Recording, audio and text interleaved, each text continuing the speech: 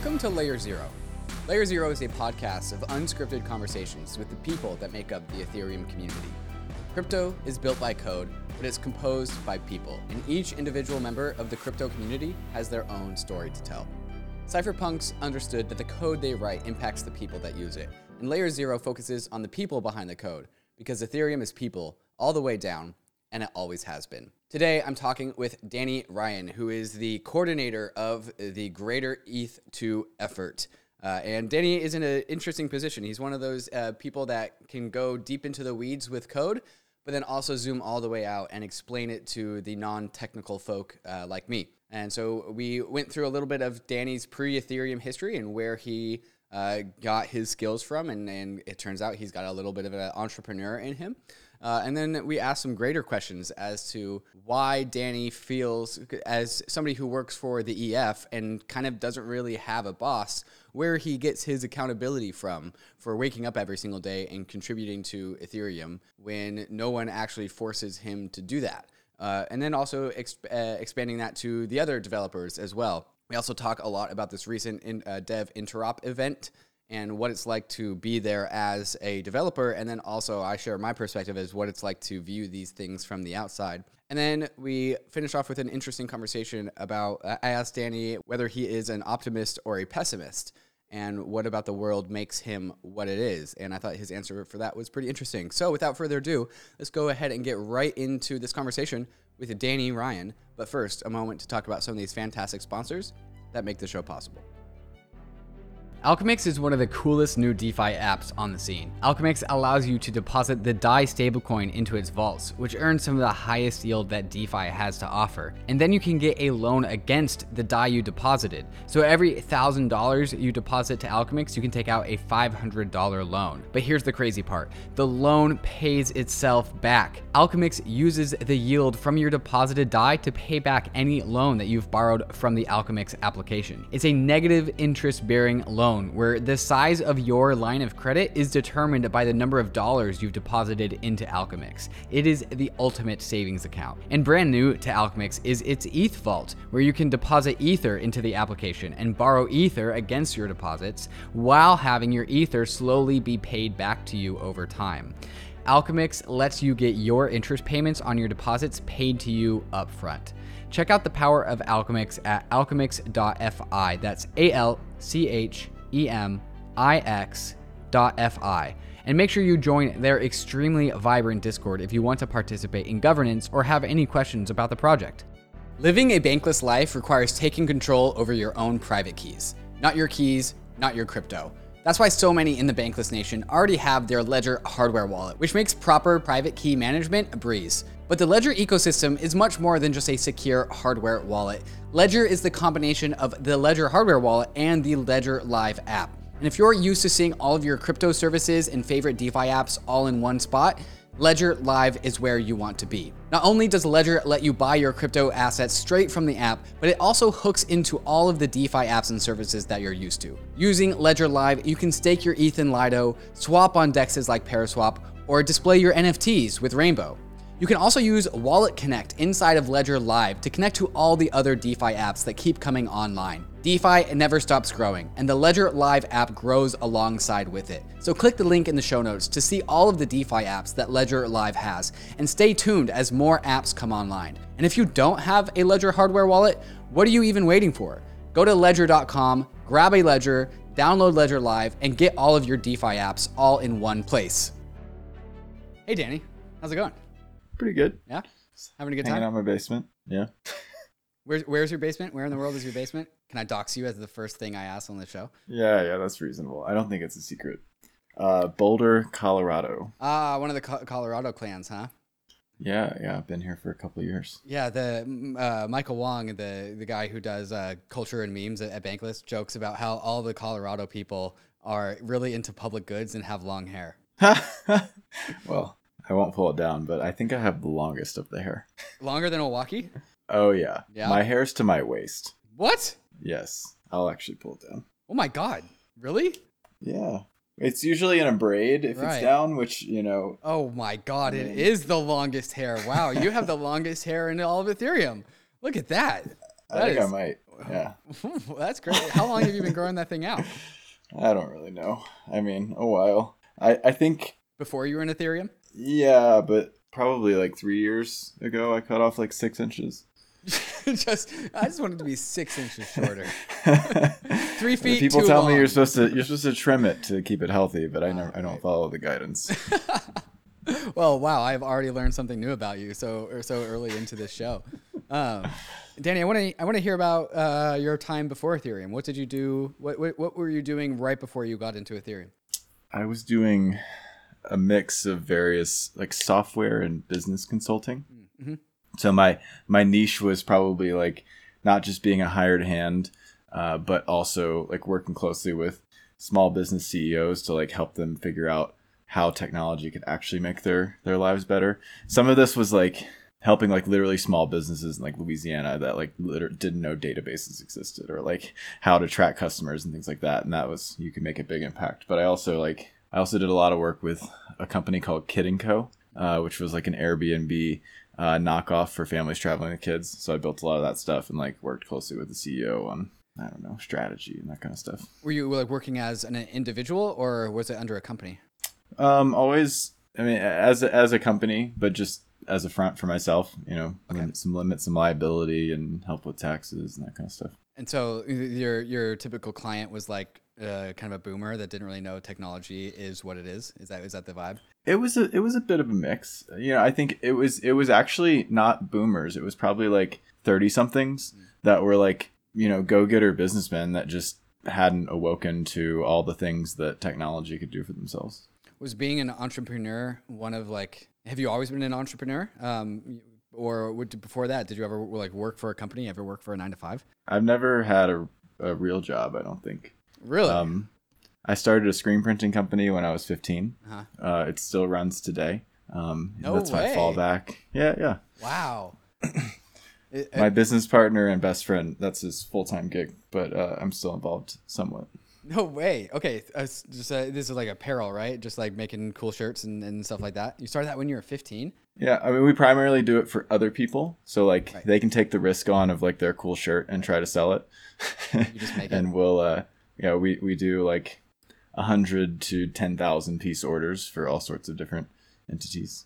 Got a shop in Louisiana. Okay. So would you say that you've always had some sort of entrepreneur DNA part of you? I would, yeah. And I've always had the desire to not have a normal job and to dictate my time on my own standard.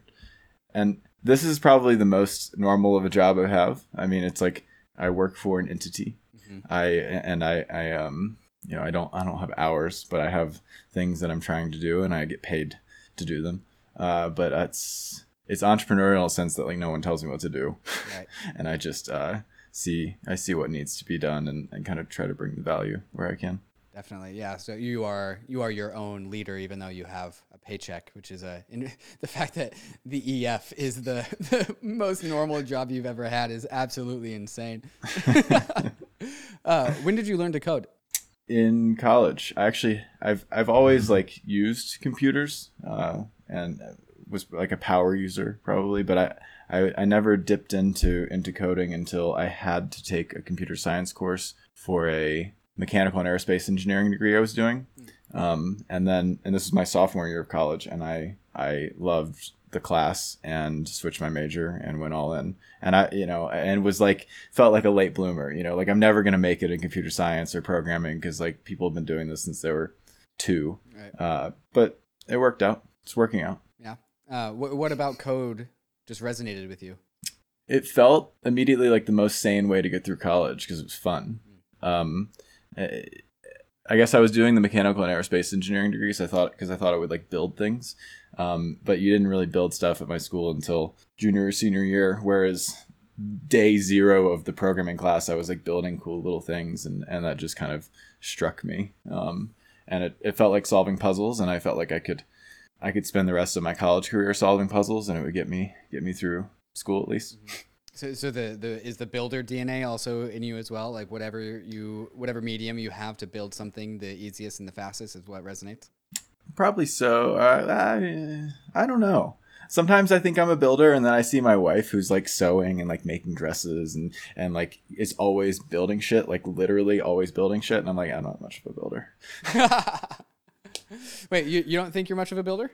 I am a communicator. I'm a prototyper. I like to think deeply about hard problems, but like at a certain point, I'm also not the guy who builds it, you know, and nor do I think I'm the right one. Like if you look at the, say like the Sigma Prime team, you know, Paul's a builder.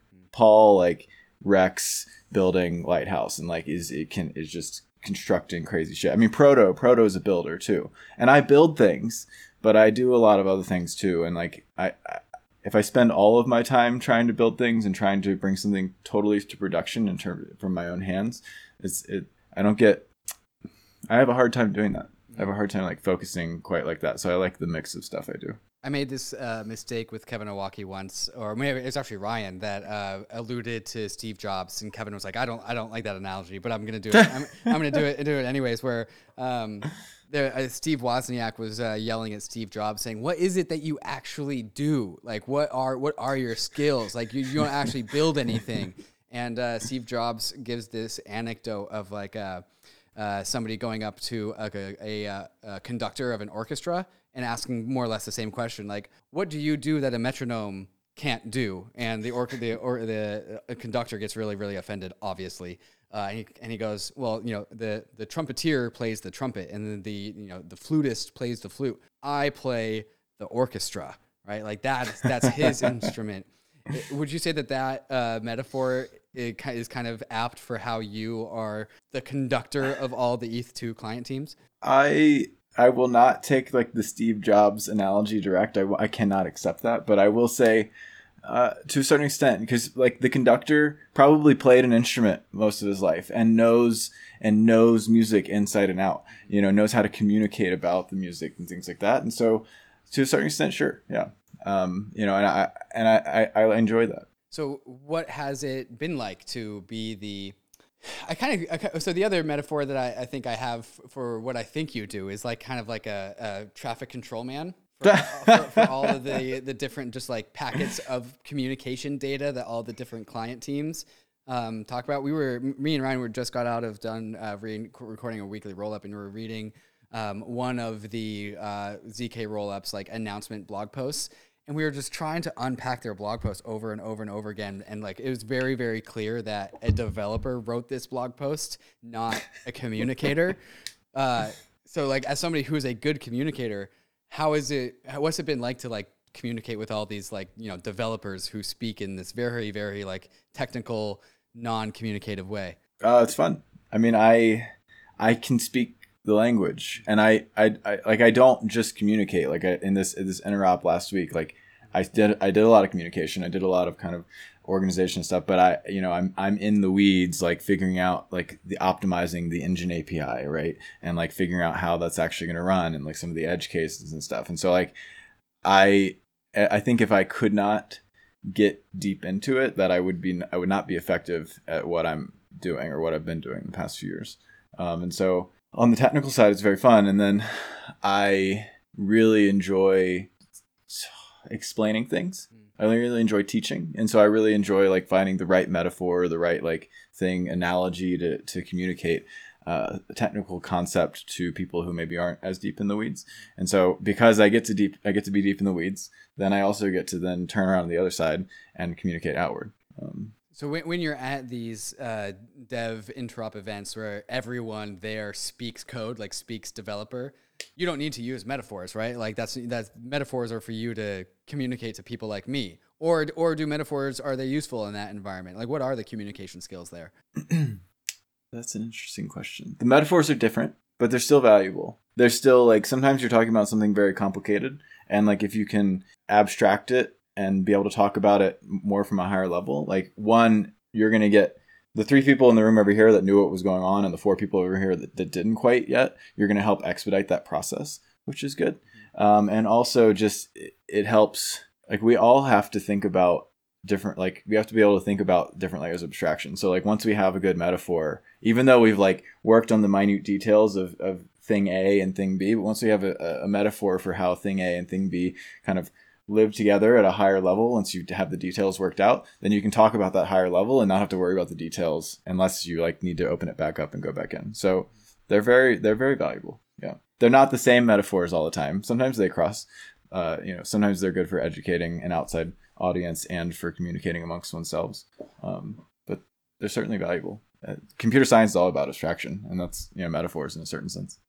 Is there a specific event that comes to mind when like you just could not figure out how to get two teams to communicate, or you couldn't communicate with someone? Was there ever like a big like breakdown in communication that's happened? That's a story you can tell us about? Anything come to mind there? There are some things, and these types of things are, if you talk to my wife, would be the things that over the past 3 or 4 years have like stressed me out the most, is these communication breakdowns. I will not go in too deep about any one of them. I will say that early on in the ETH2 the beacon chain journey, we had done a lot of work on consensus, a lot of work on the core security, the core state transition, how these things come together. But the networking was not in full view. And there was a bit of a lack of expertise on the networking and ownership over it. And when we got there, that was probably one of the hardest times, is just that there were parties on both sides of the aisle that thought very, very different things about how the networking should be built and how it should look. And it like almost drove me crazy, because I could not like, it took probably months to get past and resolve an issue. And ultimately it came down to just being like, we're going to do it this way. We can't do it both ways. Sorry.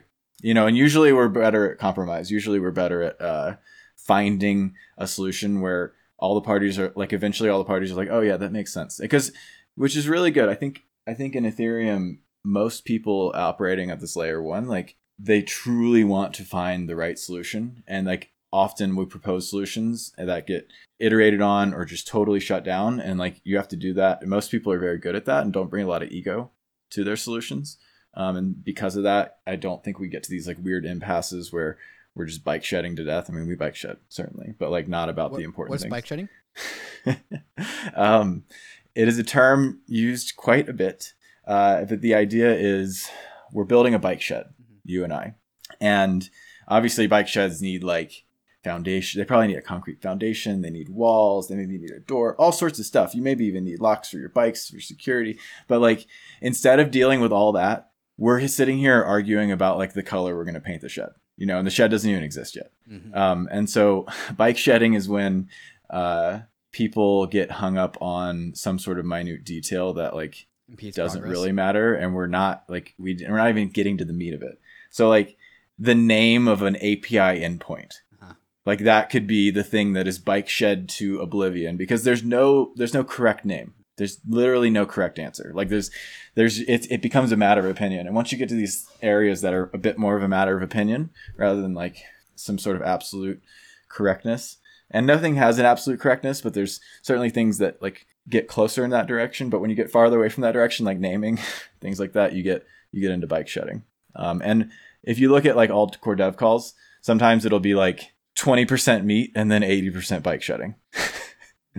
Right. But then if you say that people are bike shedding, then somebody that really cares about the issue would be like, this isn't bike shedding. This is really, really important. So right. They don't think they're bike shedding. They think that they are presenting the objective. Right. Yeah. Okay. So I want to unpack that a little bit, because building Ethereum, no one knows what Ethereum is. It's kind of like the internet, and like the future of Ethereum is like what Ethereum should be is a subjective thing, right? We don't have any objective reference point for what we are trying to build when we're building Ethereum. So like you said, all choices are subjective, and some are easier to come to consensus to versus others. Would you say like one way to describe your role is that like you are the facilitator of all these subjective decisions? Some of these subjective decisions, all the teams have consensus on, so we can just leave that, we put that in the rearview mirror. But perhaps a lot of them need to have powwows and deliberation and debriefs about how and why choices are made. So would you say like your role has been to be the facilitator of these conversations about these subjective choices? That's one of my roles. I'd say that's one of my roles. And it is subjective. There is no absolute as to where we're going, but there are design considerations. There are like deep philosophical things that are guiding us. Obviously, like we don't have to all agree on them all, but like you can you can begin to cite. You've been like, we've been working on proof of stake for like 6 years, and like it has these are things we're trying to achieve, and like the ethos of the community is kind of rallied around this, and so that becomes something to help guide you. But also there's other design considerations, like complexity is the enemy of everything in consensus systems, and so like minimizing complexity even at the cost of some advanced feature set or like some optimization often is a guiding light, and that is generally agreed upon, but maybe there's 5% of engineers in this process that like they're not afraid of complexity at all, right? So there there's like a compromise that has to happen there. So yeah, subjective, but there's this like ethos and philosophy and kind of design guiding light that's guiding us. And sometimes I have to help try to contextualize that. Sometimes I have to help try to figure out what the community thinks is the designing light or the priorities. And like, I don't know, it's all messy. Right. So yes, you said values and ethos will help guide the decisions. How well defined do you think that actually is? Because like, if you really want to get down to it, there's no actual single source of truth for anything in this universe. Right. Like, are there any very, very concrete things that like, well, this choice abides by this set of values? Obviously, like decentralization is perhaps a very concrete value that no one disagrees with. Are there any other values that like you can like name for us here? But even decentralization is on a spectrum. Sure. And so like, the Bitcoiners might say that we've like gone off the deep end on, in terms of it being some sort of centralized process or centralized protocol or something like that. And I don't agree with that. But then I think other protocols have gone off the deep end in terms of centralization and design considerations and things like that. So decentralization, certainly top one. Decentralization also, there's many different things that can mean. Often in protocol design, we're considering like it not being able to be captured by powerful interests, it not being able to be censored and things like that. And I would say there's an ethos in Ethereum of assuming that the world as it is today and the way the world interacts with blockchains today is not as the world will be in 5, 10, or 20 years. So you end up seeing protocols that they make what people consider pretty large compromises because, well, this is how it works. No one's doing this, no one's doing that. Like, it's going to be fine. Whereas there's a very strong ethos in Ethereum, assuming that something that can be captured will likely be attempted to be captured if it's valuable enough. And we're attempting to build things that are very big and very valuable. And so we're trying to think about like, what happens when a state actor cares? What happens when, some mega cartel of some of the richest people in the world care, like that kind of stuff? What happens when the banks are trying to shut it down? And so that's definitely a design consideration. What are the other philosophies? That proof of stake's better than proof of work. Yeah. I mean, that seems pretty binary. Yeah, I mean, there might be a spectrum. Yeah, there might be. We were trying to do hybrid proof of work, proof of stake at one point, so that's the spectrum. Although I don't think that was actually a good idea, even though I wrote the EIP. But I mean, it's messy. It's messy. Mm-hmm. What's something that could be captured? Because like obviously all of Ethereum is like, or like enough stake to validate the chain in ways that you deem appropriate. Mm-hmm. Like obviously having enough ether, that's one way to get capture. But like, what are the other like mechanisms that like maybe somebody that's not developer minded like I am wouldn't think of that is like an attack point that you guys try and harden up? Well, I think that this is something you would think about, which is capture of the governance process. Sure.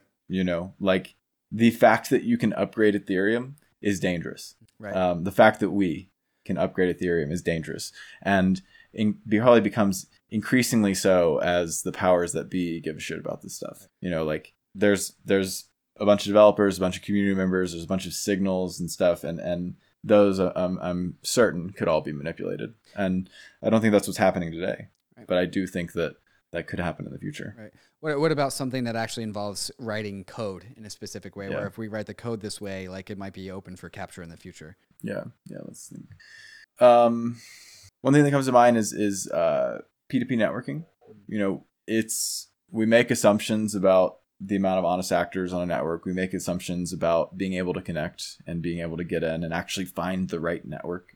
And some of that, the P2P stuff in general, actually becomes a bit like a bit harder to define in an objective way. Like consensus mechanisms, you can be like, if 2 alternative chain histories were created, a minimum of this amount of stake is slashable. Like that, you're very clear to define it. Whereas like defining someone being griefed on a P2P network and all the vectors there and are being eclipsed and things like that is usually a bit tougher. And so definitely places that you have to it's easy to not harden that, I guess is the point, but you got to spend the time doing that. Let me think. Dependencies. That's an interesting one. Reducing the software dependencies that you have reduces the ability for people to kind of make their way into your code unsuspectingly. Like for example, if you had a dependency for a big integer library, some random library, and like one guy maintains it, and like your client is running on this, then all of a sudden that one guy can potentially like get a bug in that dependency that then affects all the arithmetic in your client, which could then lead to XYZ bug, printing 1 million ether or something like that. Multi-client helps us there. Right. But it's, there's a lot of different entry points. Not even an attack vector that I even knew existed. That's called a supply chain attack on the software itself. Yeah. But there's hardware supply chain attacks too. And apparently, there's a lot of stuff there, but you could imagine there being some sort of box that people love to stake on, and you literally just bug the hardware and you steal people's keys. Right. Yeah, but that's not your responsibility. It's not, but it's worth considering if there are safe ways to try to prevent that. I mean, one consideration for that would be like the separation of the active staking key and the withdrawal credentials. Right. By doing that, by having the ultimate ownership of funds being a key that could be much colder and maybe on a hardware wallet, right, protects you against certain supply chain attacks. At least, those attacks could still potentially steal keys, and could get you slashed, but you maybe lose 1 ETH instead of 32 ETH. Right. So what you're there are protocol design considerations there. What you're talking about, I think for listeners who didn't follow that, is that when you stake your 32 Ether, you predetermine the outbound Ethereum address where when you unstake that Ether, where that Ether actually goes. So when you unstake your Ether, rather than just like unstake my Ether and send it to this address, you actually give your Ethereum address that it will be unstaked to when it is unstaked. That was right? Right. So you talked about how there are some assumptions that are made in the Ethereum protocol, and this is of course a subjective decision that must be made. With historically with all these client teams and making these decisions, are people generally come to consensus about these things, about what the assumption level should be, or is it a bunch of is there disagreement or tend toward disagreement or tend toward agreement? What's that process like, case by case basis? Yeah, I mean it's a bit of case by case basis. I think that the people that are working on the proof of stake consensus aspect of this protocol, one, inherited a lot. So inherited a lot of the philosophy and a lot of the design considerations from ETH1, from the existing proof of work chain. A few core people wrote a lot of the initial specifications. So like myself, Vitalik, Justin Drake, and others. And so those initial specifications are grounded deeply with a certain philosophy. But then design and considerations ripple outward from there. So one, we iterate quite a bit on specifications with engineers and teams, and then the specifications only contain so much, so engineers are ultimately making decisions, but I think they are grounded very deeply in a certain ethos. But you do see a bit of you see different philosophical decisions coming out in different clients. So maybe like an enterprise client might cut corners here or there to make things nice for enterprise, or make some user experience really nice, whereas like a client that wants to be running on unstoppable embedded hardware and like routers and all sorts of stuff all over the world, like they might have like a different, standard that they're holding to, and maybe it makes the UX worse. Hey guys, I hope you're enjoying the conversation with Danny thus far. Stay tuned for the second half of the show where we talk further about the Dev Interop event and also Danny's optimism or pessimism about the future of the world and what he can do about that. I had a fantastic time talking with Danny here, but first, before we get there, a moment to talk about some of these fantastic sponsors that make the show possible. Arbitrum is an Ethereum scaling solution that's going to completely change how we use DeFi. And now it's live with over 100 projects deployed. Gas fees on the Ethereum L1 sucks. Too many people want to use Ethereum and it doesn't have enough capacity for all of us. And that's why teams like Arbitrum have been hard at work developing layer 2 solutions that makes transactions on Ethereum cheap and instant. Arbitrum increases Ethereum's throughput by orders of magnitude at a fraction of the cost of what we are used to paying. When interacting with Arbitrum, you can get the performance of a centralized exchange while tapping into Ethereum's level of security and decentralization. That's why people are calling this Ethereum's broadband moment, where we get to add performance onto decentralization and security. If you're a developer and you want to save on gas costs and overall make a better experience for your users, go to developer.offchainlabs.com to get started building on Arbitrum. If you're a user, keep an eye out for your favorite DeFi apps building on Arbitrum. Many DeFi applications that are on the Ethereum Layer 1 are migrating over to Layer 2s like Arbitrum, and some are even skipping over Layer 1s and deploying directly on Layer 2s. There are so many apps coming online to Arbitrum, so go to bridge.arbitrum.io and start bridging over your Ether or any of the tokens listed, and start having a DeFi experience that you've always wanted. The Aave protocol is a decentralized liquidity protocol on Ethereum, which allows users to supply and borrow certain crypto assets. Aave version 2 has a ton of cool features that makes using the Aave protocol even more powerful. With Aave, you can leverage the full power of DeFi money Legos, yield, and composability all in one application. On Aave, there are a ton of assets that you can supply to the protocol in order to gain yield, and all of those same assets can also be borrowed from the protocol if you have supplied collateral. One of my favorite Aave features is the ability to select a stable interest rate. Once I've selected a stable interest rate, I'm protected against any interest rate volatility that may happen in DeFi and allows me to plan my DeFi finances for the long term. V2 also features the ability for users to swap collateral without having to withdraw your assets, trade them on Uniswap, and then deposit them back into Aave. With Aave, users can do this in one seamless transaction, saving you time and gas costs. Check out the power of Aave at aave.com. That's AAVE.com. Switching gears a little bit here, although I think this conversation is gonna weave in and out a little bit, is the culture around all of these client devs. None of them work for the EF. They correct me if I'm wrong here. Like they all kind of have their own internal treasury that they use to pay out all of the developers. But I feel like the vibe of the job is they're all kind of what you described your job at the EF is like, well, you receive a paycheck, but you don't really answer to anyone. You kind of just have your job. So everyone's a lot more loosely organized. Everyone kind of just like gets up and loosely works. What's so like the answer is probably obvious, but like when you get up in the morning and like I don't think you have a boss, or maybe you technically do, but you probably doesn't feel like you do. Like what keeps you accountable? Like why does Danny actually do the things that are in his job description? I ask myself that sometimes. I don't have a job description, but your perceived job description. Yeah, because I care a lot, and I don't know why. I mean, I think I know why, but sometimes, throughout the years it ebbs and flows in different directions, but like I cannot help myself. Like I cannot not wake up and immediately like figure out what the new problem is, or wake up and like realize that if I don't do X, Y, or Z, that the merge literally might be delayed by 2 weeks because we're like trying to get the specs out and stuff. And like I care, and then I care because I care about the technology, but I also like the way it's all structured is it's all this open source project that we're building together. And it's a community. So like the accountability doesn't necessarily come from a direct boss or anything. The accountability comes from the fact that I'm a member of this community building this thing, and I have this emergent responsibility building this thing with these people. And if I didn't do what I thought I could do and do my best to do so, I would be not giving my all to this community that I care about and I'm deeply integrated in. And there's a community angle. There's the like, I care about shipping this piece of technology. And then I don't know, there's a certain level of obsession that I and pretty much everyone else I work with has. And that's probably because of the community thing.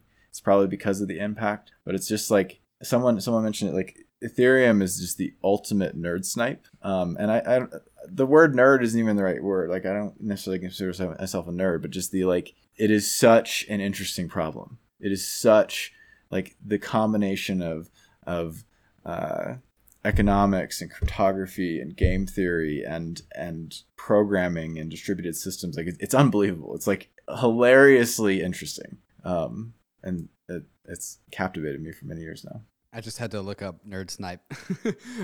So for those that also needed to look up nerd sniping is a slang term that describes a particularly interesting problem that is presented to a nerd, often a physicist, tech geek, or mathematician. The nerd stops all activity to devote attention to solving the problem, often at his or her own peril. Danny, do you feel like at your own? Do you feel in peril at times because of Ethereum? Sometimes I feel like If Ethereum holds you hostage. I think it might. I'm serious. Like I've been infected, like the memes but the memetics, like the infectious idea, like that thing, like, I've definitely been infected. Like it's hard for me to think about other things. I have to like rip myself away and like go to the gym or go hike in the woods to like force myself to not think about this thing. Which is incredible. I never thought I'd be so wrapped up in something and care so much about something, but it's also a lot. Yeah. Do you like if you went and just like effed off for the day, like went to the beach or just like whatever, like maybe two days in a row, like would you feel guilty? What emotions would you feel while you were not working on Ethereum? No, I don't think definitely some anxiety because like it all keeps moving. Right. Like, because I'm going to open my phone, even if I didn't look at it for 2 days, I'm going to open my phone. I'm going to have literally 500 messages. And like many of them are going to be in like interesting technical conversations that one, I want to follow. And two, I often have very strong opinions about all of these conversations. And so like, I want to make sure that I help steer in the direction that I think is good. And so, if I disappear for too long, who knows, it might be steered in that direction. I have to like try to right the ship. Right. Somebody might have implemented a DPoS EIP or something. Yeah, I don't mean to imply. So I think I work a lot. Mm-hmm. I do, and I enjoy it. But I think I actually have like a pretty good work-life balance compared to some. Like I go to the gym almost every day. I love camping. I love hiking. I got a beautiful wife that we hang out with. Plenty of friends, that kind of stuff. So like I pride myself in having a good work-life balance, but I also think I work a ton. So I don't know. I don't know where the line is. Right. Yeah. The cool thing about Ethereum is like when I think everyone who finds a job in probably greater crypto too, is that no one actually feels like they're working. I mean, I'm sure some people do. But the perhaps why this thing has been so sustainable when it comes to infecting your brain is that because like it doesn't actually feel like work.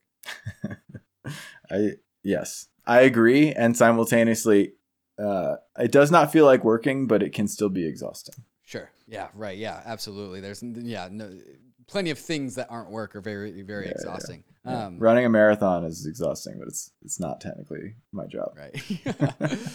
Have you ever thought about like what you're going to do with yourself once Ethereum calcifies? No. I will either not be in technology or I will be working on open source technology. I will not be working on closed source technology ever. Yeah. Just as a matter of principle. Yeah. I mean, it just doesn't interest me. And also one of the reasons I'm doing what I'm doing is because, I'm trying to make an impact on the world. And I don't think closed source software is the right way for me to make that impact. Right. But we'll see. It's hard to imagine doing something else. Although I certainly will do something else eventually. And yeah, my guiding principle is to work on things that I care about, mm-hmm. and to try to create value, not in the sense of like lining my pockets with cash, but like fundamentally try to create value. And in doing so, I will continue to open doors and be able to work on interesting things. Mm-hmm. That has worked out for me so far. I'm also a very fortunate, very lucky person in many respects. But I figure if I keep doing what I'm doing, keep working on interesting things, keep working with interesting people, that whatever that next door is, it'll be a good one. Do you see yourself putting the entrepreneur hat back on and building something on Ethereum? Like now that you've finished the foundation, build a product? Maybe. Yeah. I think that would be, it'd be the right thing, and have to be the right people. If there was a person or two that I really, really wanted to essentially hack on a project with for a few years, then I would. Mm-hmm. But I'm not certain. There's a funny, so I got into proof of stake. So like I work on a lot of things, but like I really focus on proof of stake implementations and research and specifications and security and all that kind of stuff. In 2017, right at the beginning, I got rid of all my clients because I had become obsessed with Ethereum, and I was going to figure out how to make it work, how to make it my job. I, for that first probably half year, I was just kind of bumbling around. I lived in New Orleans at the time, and I thought to myself, if I'm going to be serious about this, I need to go to the New Orleans Ethereum meetup. And there wasn't one. Yeah. So I made the New Orleans Ethereum meetup, and then I was like, I had never contributed to open source before, which is crazy because I was a believer in open source and I used it a lot in my projects and stuff, but I had not like gone to a project and just contributed back. So I was also like, just start contributing to anything and everything. I contributed to Piper's Web3.py library, a Python tooling library for Ethereum, and started just contributing to things. And I wrote a few smart contracts trying to figure out maybe there's a business opportunity there. And then I was like learning more about this shift, this proof of stake thing coming. And my first thought was, that's never going to work. That doesn't make any sense. But then 2 days later, 2 weeks later, 2 months later, I don't remember. I was like, oh, I get it. Both of these are proof of dedication of scarce economic resource to the protocol. It's easy to prove that about mining hardware and electricity, and it's also easy to prove about the end protocol asset itself. And so I was like, okay, this is starting to make sense. And so I thought, maybe I could make a staking pool. And so I started digging into proof of stake because I thought it was coming in like 5 months. And I thought I could make a staking pool. And so like that opened up my contributions. Like that is why I got into proof of stake, because I was like, there might be a business opportunity here. And it turned out there was a lot of work to still do. So I had to kick the can down the curb on the business opportunity. And I will say wholeheartedly at this point, I have zero intention of making a staking pool. That does not interest me at all at this point. But that's the business opportunity was what actually made me do the deep dive on proof of stake to begin with. That's pretty funny. I also in 2018 thought about like a model for a staking pool company, and I actually pitched it to this ICO advisory company that I worked for at the time. And Peter Vestness, who was the owner of the company, New Alchemy, he said that proof of stake is years away. And I was like, no, it's not, Peter. No, it's like right around the corner. It's like 6 months away. We got to start building this thing. And that was, again, in 2018. Yeah. I helped write EIP 1011, hybrid proof of work, proof of stake. And at the time, and that was in 2018, I was like certain mainnet by the end of 2018. No problem. Right. Like, no problem. It's really funny that like the 2017 bull market, at least inside of the Ethereum land, everyone was like buying Ether, and Ether was running up to $1,400 because people were like speculating that staking is just like Casper's coming. It's like it's right around the corner, right? And in 2020 and 2021, it's the same thing. There's a full cycle. It's really coming. It's coming. I went to the merge interop and saw some beautiful things. It is actually coming. How was that, by the way? I was thinking about it when you said that work doesn't feel like work, because multiple times during that week and we were in Greece, I was like walking back to my room and I get overwhelmed just with like I'm having a fantastic time. Like I'm having a great time. And after having been spending 8 hours like in a room with 30 other people, like thinking about hard problems and debugging software and all that kind of stuff, which like, I don't know if I'm allowed to consider that having a great time, but I was having a great time. So it was awesome. It was like exactly the right time, exactly the right group of people, and 5 times more productive than our wildest dreams. So it was very, very excellent. Is the in real life component the reason why it's so productive, you think? I would say yes, except yes with an asterisk. The asterisk being that it has to be the right time in a project. It has to be the right group. Like, it made a lot of sense because we're done with London, we're done with Altair, and we have like the core specs for all this stuff. And there was a little bit of lead time so that people could work on and lay the foundations in their software before we met. And so like all of that, doing all of the other stuff before probably would have wasted time if we were together. You know, whereas we got together and we had this like very interesting structure of an interop where a lot of the software work had been done leading up to it. And what you're doing is you're kind of like pairing off with different groups and you're like, can our software work together? Oh, let's fix the bugs. And then you switch and you go with other group and you kind of like architect this pyramid of increasing complexity throughout the week. And at the same time, having conversations to iron out, okay, now that everyone has implemented the specs, what are the issues? You know, what do we need to refine? You know, so we could have very deep conversations about ironing out the last bits of the specs, and at the same time also like do this like culmination thing where we get to this mega milestone at the end of the week. And so yes, there's magic to being in person, but I'm also like a decentralization maximalist for a lot of it too, because like the value in what I can do at home and writing software and stuff, like it's just a different type of exchange, and you don't want one or the other all the time. But it was really nice coming together after like 2 years of being apart. Right. Yeah. I think a lot of people had very similar feelings in New York recently for MainNet, where a lot of people are literally just coming out of their homes for the first time since COVID. And also, crypto is very, very different in 2021 than pre-COVID times. Like, we've actually blossomed into some sort of like society, and just the richness of the social interactions maybe as a result of that, or just maybe just in general inside of crypto. For some reason, social interactions in crypto seem far more rich than all the other social interactions I've ever had in any other context.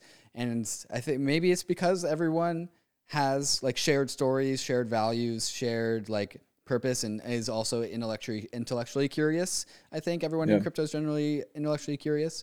And then like when you like hide people away for 2 years and then get them and then pump their asset prices by 10x and then put them in a room together, turns out they have like a lot of things to share. Yeah, I think that's all very true. Yeah, the thing about the interop and about some other similar events is like how much everyone gives a shit.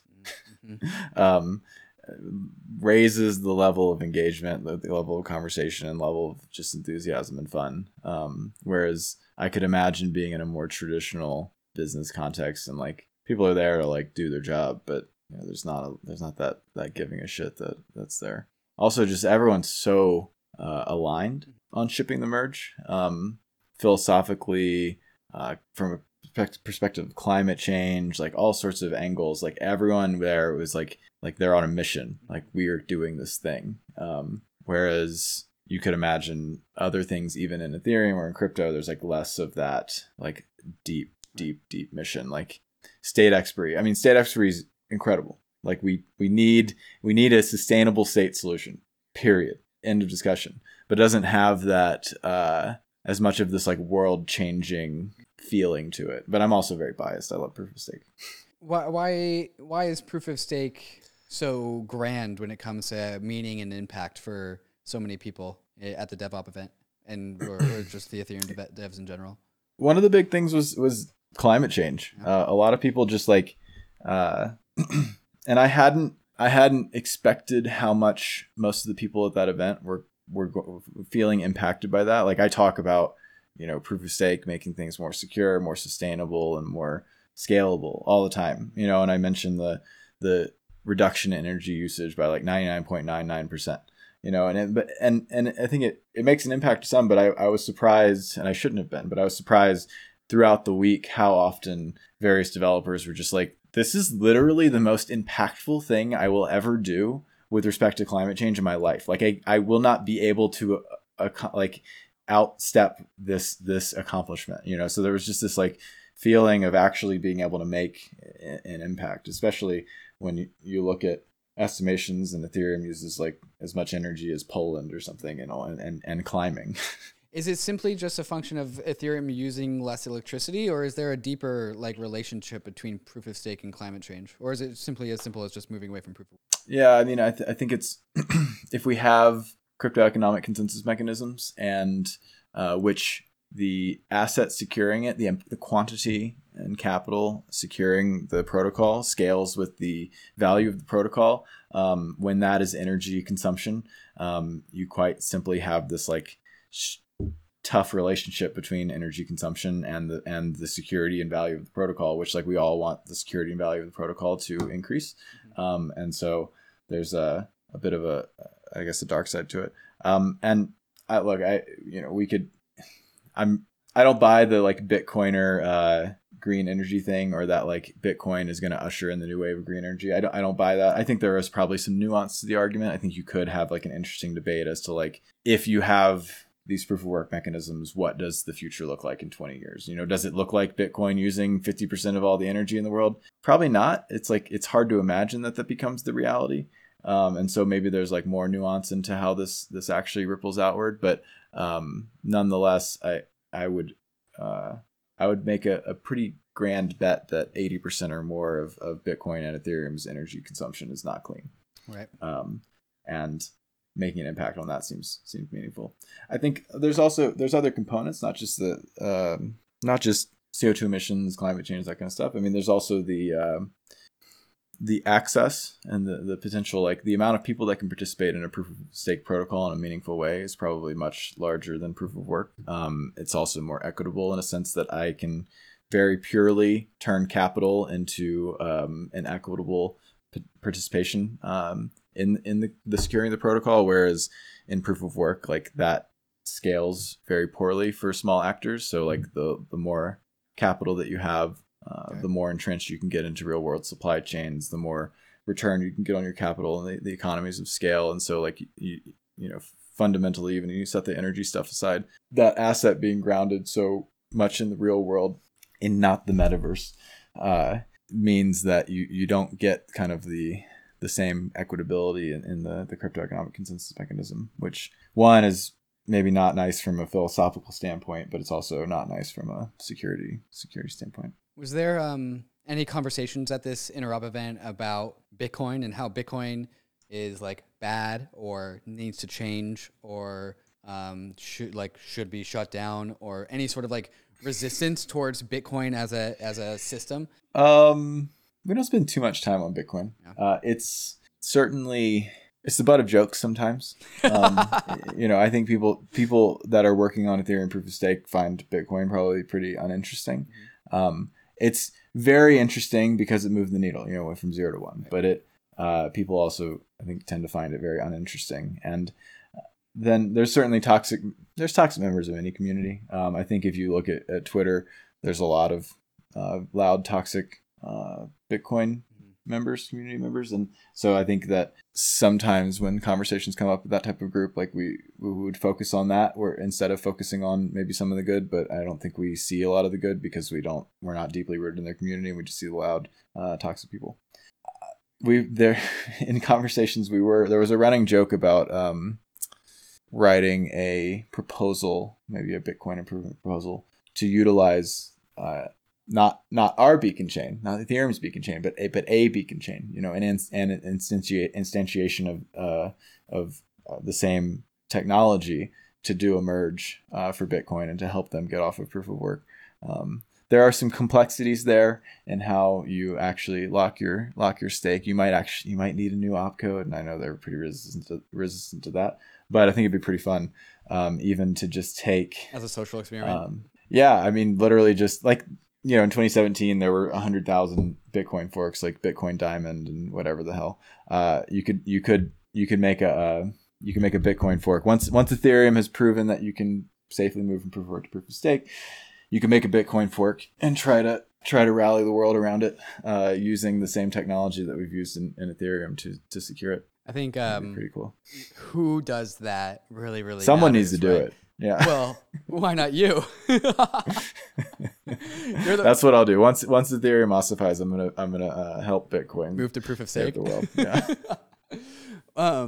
What about Rune Christensen's blog post? Was recent blog post? I don't know if you read that or not. Was that a topic of conversation at the Interop event? I don't know the blog post. I'm sorry. He was proposing that MakerDAO, with its efforts to go into the real world and search for real world collateral, specifically finds climate aligned collateral, right? So MakerDAO has already financed like a $2.4 million loan to a solar panel farm in New York. Okay. And then he talked about, like, more philosophically, MakerDAO should find a collateral, like find opportunities to finance and get collateral that is climate aligned and can actually like move the needle with regards to climate change. And then it didn't come up in conversation. That's interesting. I mean, there's two different angles there. One is like ride the hype, like maybe you get good press and, Right. and it helps MakerDAO to just like have this aligned basket. But there's also like, yeah, I think it's more interesting if you can make a compelling business case. Maybe the thesis is that these are actually the types of collateral and the types of businesses that are going to be very fruitful over the next 10 to 20 years. And that's why, MakerDAO is being aligned. I don't know exactly his angle there. Yeah. My angle on it was that, like, there's a lot of the very far left social justice warrior cancel culture types that are also very, very anti-capitalism. And what happens if you can like create a money that fights climate change, where if you use this money, you're by proxy fighting climate change. Like you actually might onboard some of that demographic into the world of money and finance and say like, yeah, we do know that money and finance is corrupt and bad, but not this money and finance. Like this money and finance is actually good. It's the inverse of that. Yeah, why don't you learn to use money and finance and new coordination techniques to create the world you want to see? Mm-hmm. Yeah, totally. So one thing about the Dev Interop event and overall, like I was joking with I think both Ryan and Anthony Cesano in different contexts about this. Like from you know what it's like to be there and actually to experience it. A lot of us, the non-tech types, view it from a distance, right? View it from Twitter, and we just see the pictures. And so, like, from our perspective, it's like this semi-regular, like, ceremonious time where we see pictures of all these developers looking at this projected screen with a bunch of code on it, and they're all happy. They're all happy and clapping. And so, like, all the devs are, like, looking at the screen, and everyone's smiling, and then, like, everyone else is seeing the smiles on the dev's face. And so for us, it's like, yay, the devs are happy. I don't know what's going on, but like they're happy, so that's nice. I showed that picture to my sister last night, and I showed her the other picture from Ben Edgington's tweet, and I showed her the other picture of the screen we're all looking at, and she just cracked up. She thought it was hilarious. She's like, of course. For context, I don't know if it was on that picture, but one of the pictures that was shared, the key was there's a tiny little piece of text that said proof of stake stage entered, or entered proof of stake stage, and that's what we were all cheering about. Right. Okay, so this is the first mock testnet or actual testnet for the merge. So you simulated the merge. Was that what happened? Right. So we kicked off a proof of stake beacon chain that was not merged, like the beacon chain is today in production. And we kicked off a proof of work chain that was not merged and was run by proof of work. Both of these things hung out in parallel for a while, and then they did the dance to take the valuable things inside of proof of work and to instead put them into proof of stake and stop listening to proof of work and finalize and move on with its business. So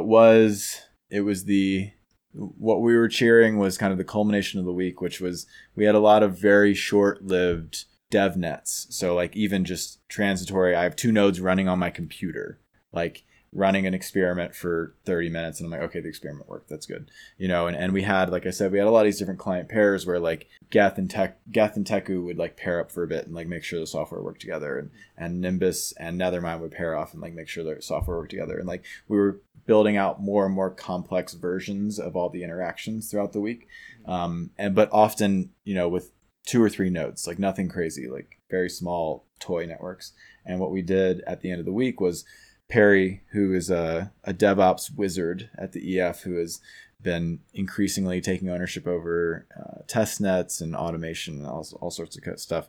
He'd been working all week on automation of all this stuff. And so he took all the configuration and automated a 100 node deploy around the world. So like 100 different cloud instances around the world with different client pairs and builds, and like automated the creation of the beacon chain network and the proof of work network, and kind of kicked it all into motion.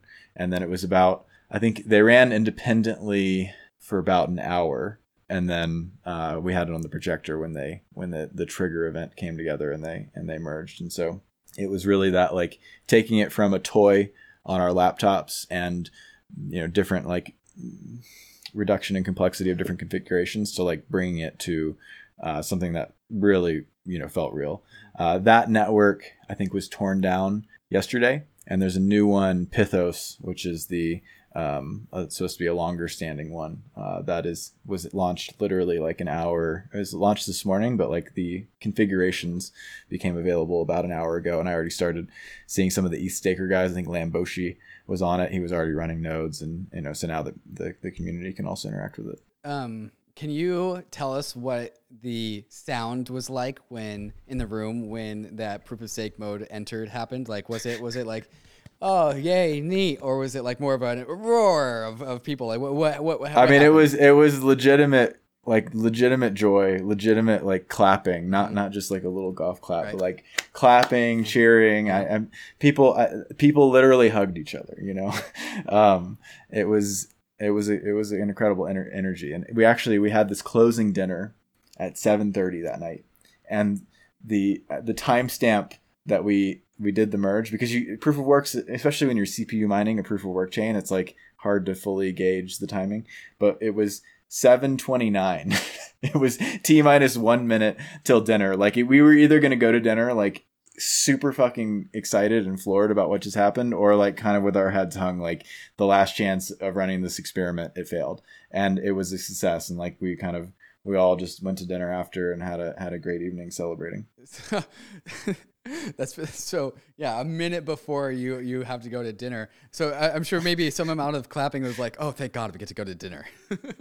I don't even, I mean, I doubt. I mean, I think we were all a bit late for dinner, but it was the timing couldn't have been better. It couldn't have been more suspense inducing. Dramatic, yeah. Did you get shivers? I probably not. I got something. Yeah. I got what I needed to get. In a completely different direction, is your wife a crypto person? Yes. Okay. Kind of. Does she understand like what you're up to? My wife works for the Ethereum Foundation. Oh, okay. So there's the answer to that question. Yeah. Was she there with you? She used to be a pastry chef in a French restaurant in the French Quarter in New Orleans, and I started traveling a bunch for work. And so us being, you know, young and having fun, it was like, well, definitely quit your job and come travel internationally with me a bunch. And she got to know some of the people on the grants team, and they needed someone to help like answer emails and stuff. So she started as the person who helped answer emails and stuff, and then like 3 or 4 months later was the team lead. Nice. Very cool. So like when you were like you work at home, but when you quote come home from work and like vent about stuff, like she's like, oh God, the guys from Teku were just so annoying today. Is that some of the conversations that go on?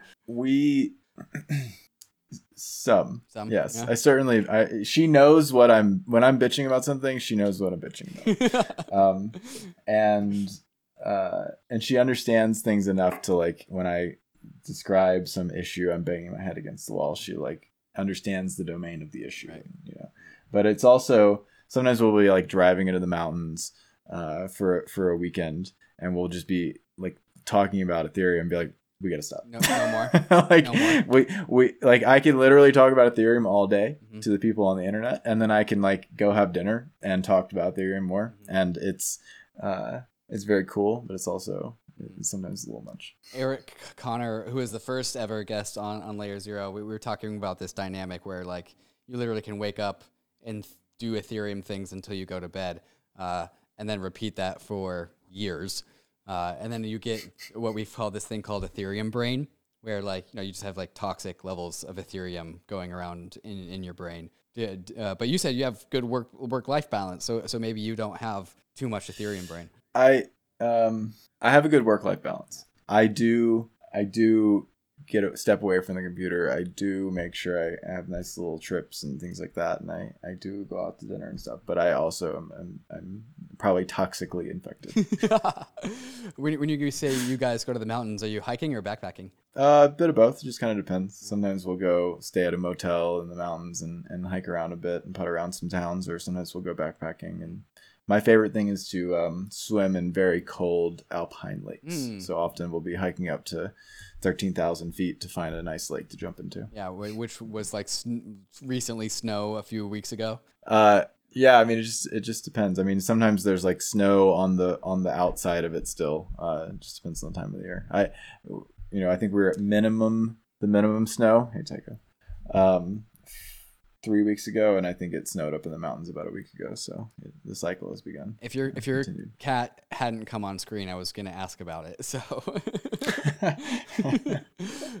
that's Tycho. Tycho. Yeah. How old? He's 8. 8. The image I have of you, we were on Zoom at some point in time, but there was this time where you had Tycho, and Tycho was facing the computer, so he was facing the computer, so like kind of like pseudo looking at the camera, and you were just like massaging his head. It was like at least 20 minutes long of like you just like massaging your head while Tycho like kind of looked into the camera right in front of you. I thought it was absolutely hilarious. Yeah, and there he is. Yeah. He I mean, I tell Tycho sometimes, Tycho, you're my best friend. Yeah. And I mean it, and not in a sad way. Tycho's my best friend. Nice. Great cat. Good. He's spent a lot of time working on Proof of Stake with me. Nice. Yeah. Moral support. Danny, you can do it. Yeah. Danny, so what else do you do for fun other than backpacking and hiking? Are you a gamer at all? No. Nope. I probably left gaming behind when I was about 13. Okay. I played, I think, Diablo 2 and StarCraft were my main games at the time. I played a little bit of Counter-Strike and stuff, but music and girls became much more interesting way to spend my time. Playing or listening? To girls? No, to music. Oh. Playing. Playing. What do you play? These days I play mainly piano, but in high school I played a lot of piano, but also bass. I played in like jazz bands and metal bands. And you still play piano to this day? When I was 18, I went to school and I stopped playing music. And about 4 years ago, I got a piano, and I play about every day. Nice. So I took a hiatus, but I play most days now, and I very much enjoy it. What kind of piano do you play? I learned some classical pieces, and play that. I also just kind of mess around, and I do actually. When we launched the Beacon Chain, I bought myself a present. I got this like Moog synth. So I have a piano and I have this synth next to each other, and like I kind of mess around and make weird electronic stuff between the two. Nice. Have you heard of Ben from Optimism, his Ethereum song? Yes. Yeah. That was very good. Ever thought about writing something like that? Or is that tainting something that's holy that doesn't need to be mixed? And maybe I think it definitely doesn't need to be mixed. I also I don't think I've ever played the piano and sang at the same time. So it would be a challenge. It'd be a new challenge. Maybe I should try. So I think this question is always much more fun when somebody's actually a musician. What kind of music do you listen to? So in college, my music taste changed because I started coding. No shit. So I stopped listening to music with words, like almost entirely, and started listening to a lot more electronic music. And I listened to like ambient electronic music most of the time. Very experimental, like very like kind of out there sounds and soundscapes and things like that. And I can definitely attribute that to like being in college, drinking that cup of coffee, putting on my headphones and just like coding and like getting into coding for the first time, and like what got me going when I code, and like that radically has changed my music taste. And over the past couple of years, I've like tried to reintroduce, not when I'm coding, but like if I'm in the car or different things like that, like I'll put on, I don't know, Talking Heads, or put on like the Beatles, or put on something where somebody's literally saying words to like pull myself out of the ether. But Is it because the words are distracting while you're coding, or is there something else there? I think so. I think that's probably it. I mean, it's not just that the words are distracting; it's that these soundscapes are like enhancing. Here's a good one. When I first in 2017, when I got rid of my clients and I wanted to figure out how to make Ethereum my work, I would listen to all the all core dev calls, and the opening is "Steep Hills of Vicodin Tears" by A Winged Victory for a Sullen. That's a mouthful. Which, yeah. So that became like my anthem for a while. Like that album, like every morning I would just like, I'd drink a cup of coffee, put on the headphones and like figure out how to make Ethereum, where to bring value to Ethereum. And I would just like listen to that album, and something about the fact that it's the opener to the all core dev call. And that it also kind of fit my ambient soundscape mode. Like it became like my power music. That's awesome. That's a great story. Danny, as we come down to the end of the show, I have just a few more questions for you. Are you an optimist or a pessimist? I used to be an optimist. So when I was a kid, very extremely optimistic, and I think it served me well. And I've realized actually probably over the course of the past 10 years, I've become less of one.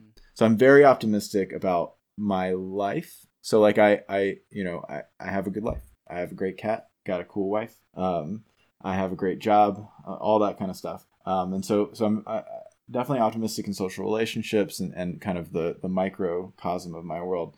But I definitely like the old man, like shaking his finger at the rest of the world in a certain sense. Like I'm super pessimistic about politics. I'm super pessimistic about like our, mass surveillance capitalism. I'm super pessimistic about a lot of that kind of stuff. And to a way that I need to make peace with, because I think it like gets me a little bit too much. And I also sound like the whack job when I'm talking to regular people. But that's also one of the reasons I work on Ethereum. If you asked me in 2017 why I wanted to work on Ethereum, one, nerd sniped totally, but two was just like I don't like the trajectory of the world. I don't like what's happening with big technology. I don't like how we're all super manipulated by our phones, and like we have these little slot machines in our pockets and they're just like abusing us. And like I don't think Ethereum solves all of those problems, but I do think that Ethereum and related technology might help change the trajectory. And I think it might help change the trajectory for good. You never know. I do worry about that sometimes. Like the tools that are built are often co-opted by the powers that be to kind of continue doing business as usual. I do think that Ethereum and related technologies allow for new ways to interact and maybe kind of help avoid some of those previous issues. But, I'm also naive. Well, Danny, I think that is a fantastic place to end this conversation. So thank you for joining me on this Layer Zero. Thank you. Very much enjoyed it. Cheers.